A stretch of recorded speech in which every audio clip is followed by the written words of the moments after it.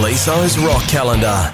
Yeah, he became a member of the 27 Club on this day in 1994, did Kurt Cobain. And just like all the other guys, there's been conspiracies and all types of theories about what happened. There was a documentary that came out quite a few years ago now that implicated people in his death, saying that there was no way he had the strength with all the drugs in his system to be able to even pull a trigger on a gun. Pointing fingers at Courtney Love and some guy that was involved that said he knew the details. He was killed by a train or something. It was very murky. But I think what people, when people are trying to make sense of these things, someone so young who seemingly had the world at his feet, you'd think he'd be able to reach out to someone. You'd think he'd be able to overcome his problems. So naturally, people in the outside world who are not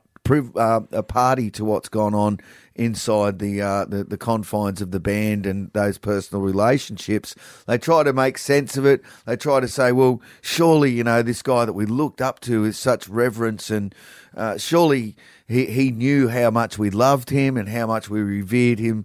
But yeah, I'm pretty sure there's no conspiracy behind it. It was a very, very sad story, and the world, much the same as Taylor Hawkins, the world of rock went into mourning to a person.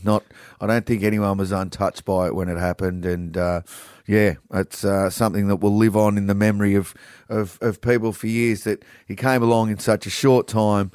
Changed the world. Really changed the world of music and changed how we looked at popular music.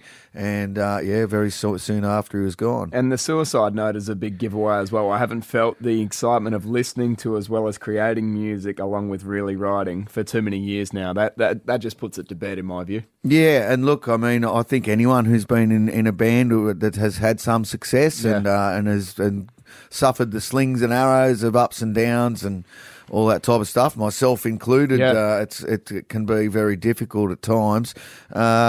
I think everyone kind of, goes through these periods of self-doubt and whether they want to continue on and whether it moves them anymore. And sadly, Kurt wasn't able to find a way out of that darkness. If you are struggling as well, Lifeline is the place you can go to as well, and you can call them on 13 11 14.